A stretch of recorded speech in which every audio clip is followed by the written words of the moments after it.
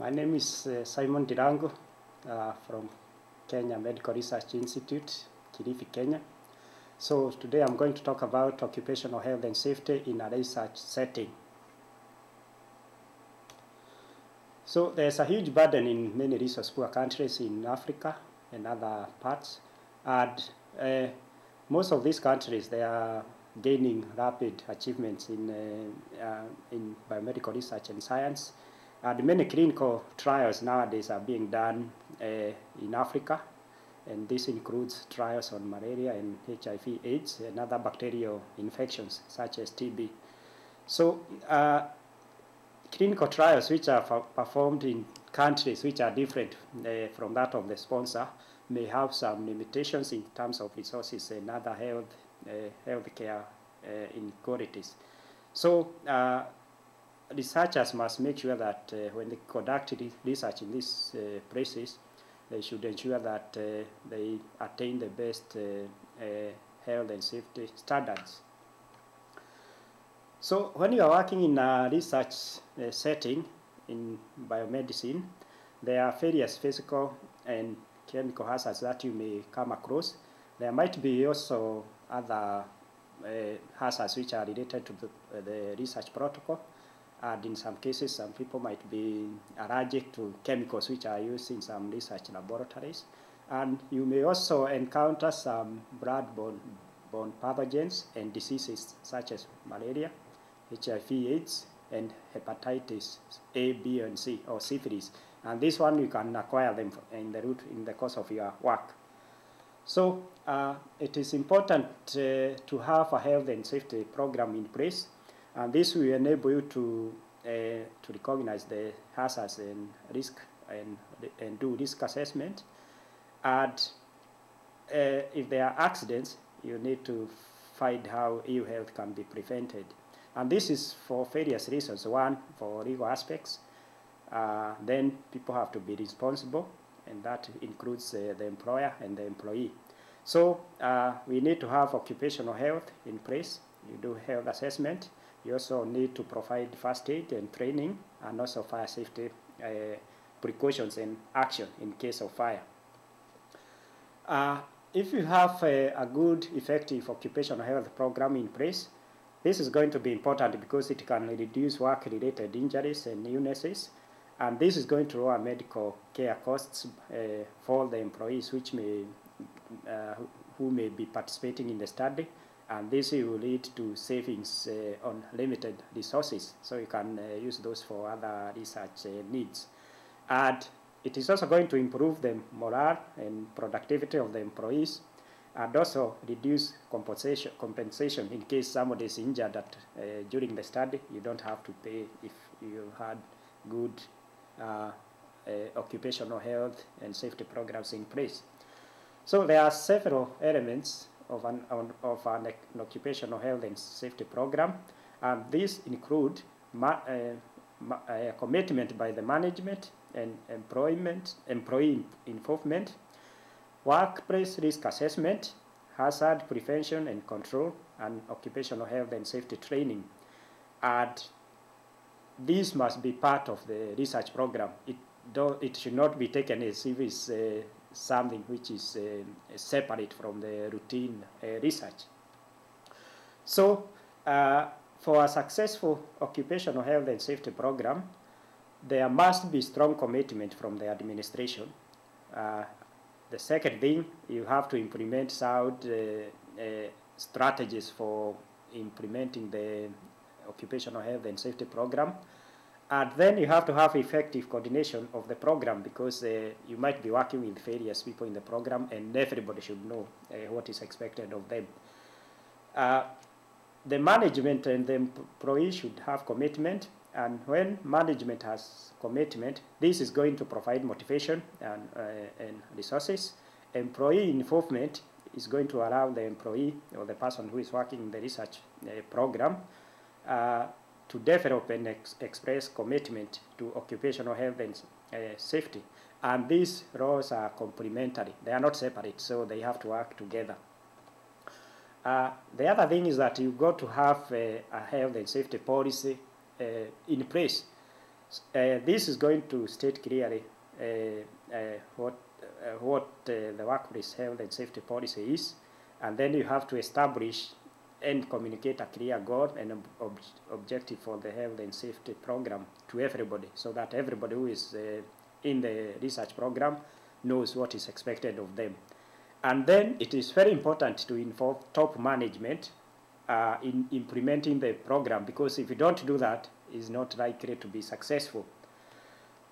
There is also the employee has a part to play in this. So you have to encourage the employees to get involved in the occupational health and safety program, and you also have to involve them in making decisions that may affect their own health and safety at work.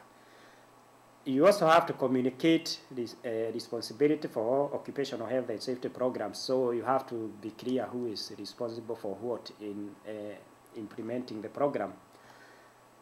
So there are various roles and responsibilities in occupational health and safety, and the parties, all the parties that are responsible for this program must have necessary resources, and these resources must come from the administration. And also, as a researcher, you have a part to play, because in most of these places, the countries have limited resources. So as an investigator, you have to be prepared to contribute towards meeting some of the costs. Occupational health and safety program operations must be reviewed at regular intervals. So when you start the study, you need to identify what is required, and some of the studies take a long time. They might take 2, 3, 4 years. So you have to review them along the way and find whether you need to revise them or you need to add something else. The principal investigators, in most cases, these are the people who have the funds to do the research. They also have an important responsibility.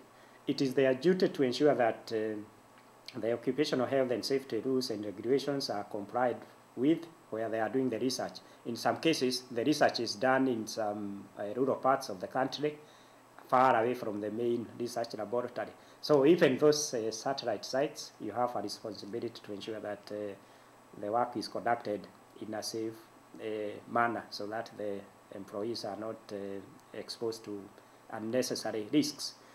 And the principal investigator must cooperate with the laboratory manager or clinical site manager or supervisor and the employees to ensure that they develop and implement additional policies and procedures that may be needed to support occupational health and safety programs in their research areas. Because in most cases, the research is conducted in a big laboratory or clinical setting, so you have specific duties as a PI to ensure that those policies are followed and specific ones are also implemented.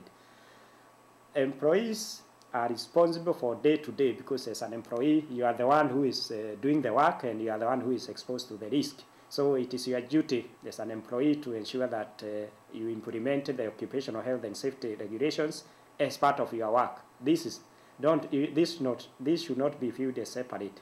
And all employees having potential exposure to bloodborne pathogens and other potential pathogens, they have to understand the risks which they are exposed to.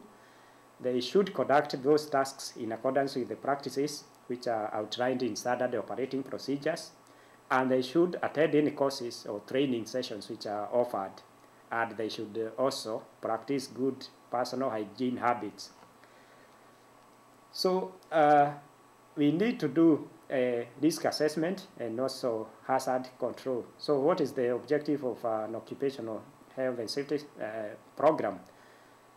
The main purpose or the key objective is to reduce to an acceptable level the risk associated with using materials or systems that may have inherent danger by controlling or eliminating the hazards. In some cases, it's not possible to eliminate the risk. There will always be a risk because if you are working in a clinical setting and you are dealing with patients who might have infectious disease, you cannot control that. You cannot eliminate the risk completely, but you can control it. So that is what you have to aim for. For risk assessment, how do you do it? Risk assessment is important in that it is the foundation for progressive occupational health and safety. So it is not a one-off thing. It's something which you have to do on a routine basis. It is also important in selecting appropriate healthcare services for your staff. So if you have some people who are working in your project or in your clinical setting, you need to provide them with medical care. And once you do risk assessment, then you know what is required and what you can avoid. So what is risk? What is risk? Risk is the likelihood of a consequence. And what is risk assessment? It is a measure of the likelihood of a consequence, and it is a way of defining and quantifying a hazard. So you may ask yourself, when can I stop defining and quantifying hazards? It is a dynamic process. This is something which goes on and on as long as you are involved in an activity in a research setting. So you can never complete it. You have to do it all the time. And then you may ask, whose responsibility is it to identify hazards in the research or laboratory setting?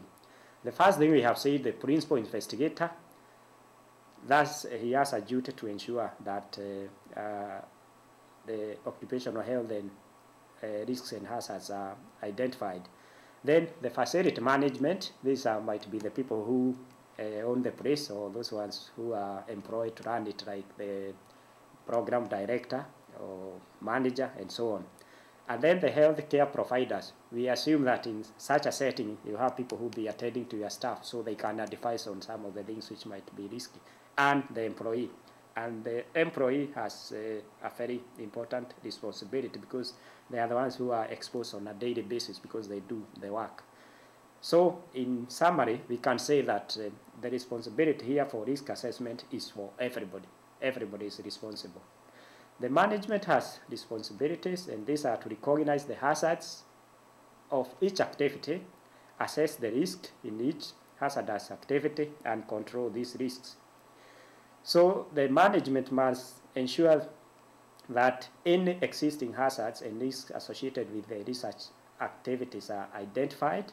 The conditions and operations or research activities where changes might occur to create additional hazards are also identified. You might start doing some research along the way. You may also change some of the things you are doing, and that might bring additional hazards. So the management must also actively analyze the research work activities and the research site to anticipate. They have to expect and prevent harmful or dangerous occurrences. So this is a proactive process. You don't have to wait until the things have gone wrong. Supervisors, these are people who are in charge of supervising the employees. They have to analyze work to identify potential hazards in workplace or area of responsibility. They have to maintain physical protection in their work areas and reinforce employment training through performance, feedback, and enforcement of safe work practices. And that's on a daily routine. You have to do it all the time, every day you are involved in an activity. And as an individual, as an employee or anybody else who is involved in the research, you have your own responsibility. You have to assist in hazard recognition, contribute to risk assessment, implement control measures, and avoid being negligent, because most of the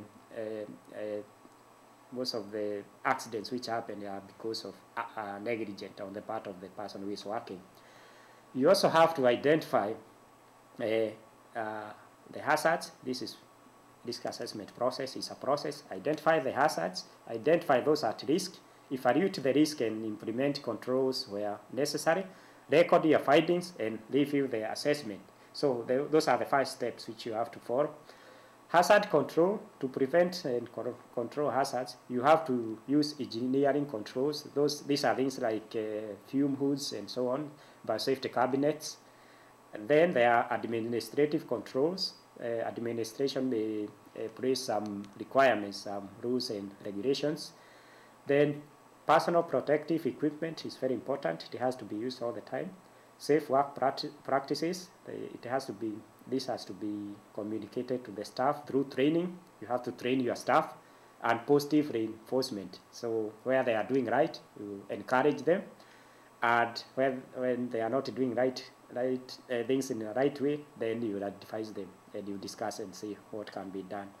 And you can also correct unsafe performance, and you also have to implement strict enforcement on following occupational health and safety regulations.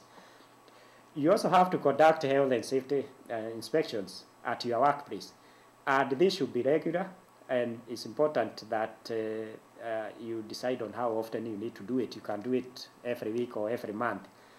And the idea here is to establish those hazardous activities early enough so that you can make corrective action. So you need to develop and use a health and safety checklist. So if you have this, you go around and you can be able to be ticking and checking what is right or what is wrong.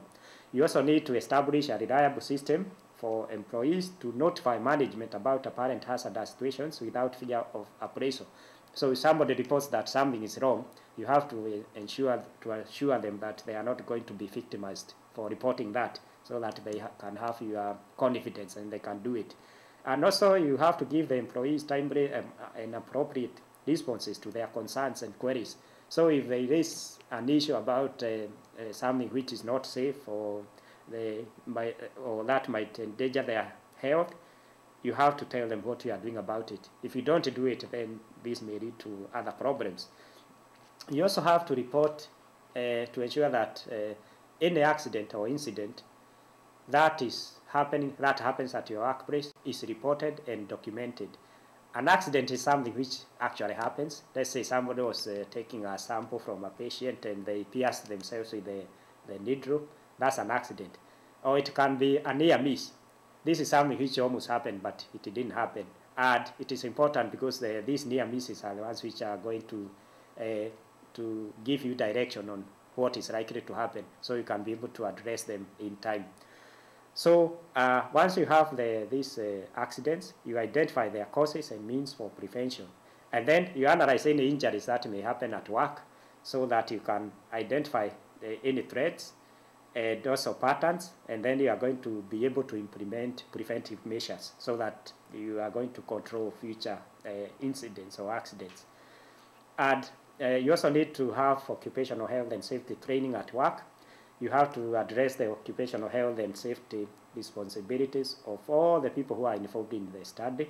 You also need to incorporate it into other training and job performance. So make sure that when you are training people on what to do, you also include the occupational health and safety training so that people can know it's part of their job. It's not a separate thing. And when you get new employees who might join the study team, you have to give them orientation or induction. They must understand the hazards that they may be exposed to, how to prevent any harm to themselves and others from hazard exposure. So orientation is important, and this should also be given to other visitors. There might be people who may come to visit your study site or your lab. You also need to tell them about this. And also, there might be other people who are just working to work in the lab to repair the equipment and so on. These are also included. So you are responsible as a PI or the manager of all these to ensure all these are in place. In summary, we can say that effective occupational health and safety programs, they are going to reduce work-related injuries and illnesses. They are going to improve motivation and productivity among the staff. They are going to reduce workers' compensation costs so that if there are no injuries, then you are not going to pay to compensate for those. They include 4 key elements, and this is management have to have commitment, employees have to be involved, workplace risk assessment has to be done, hazard prevention and control measures have to be in place, and health and safety training programs have to be done throughout the study.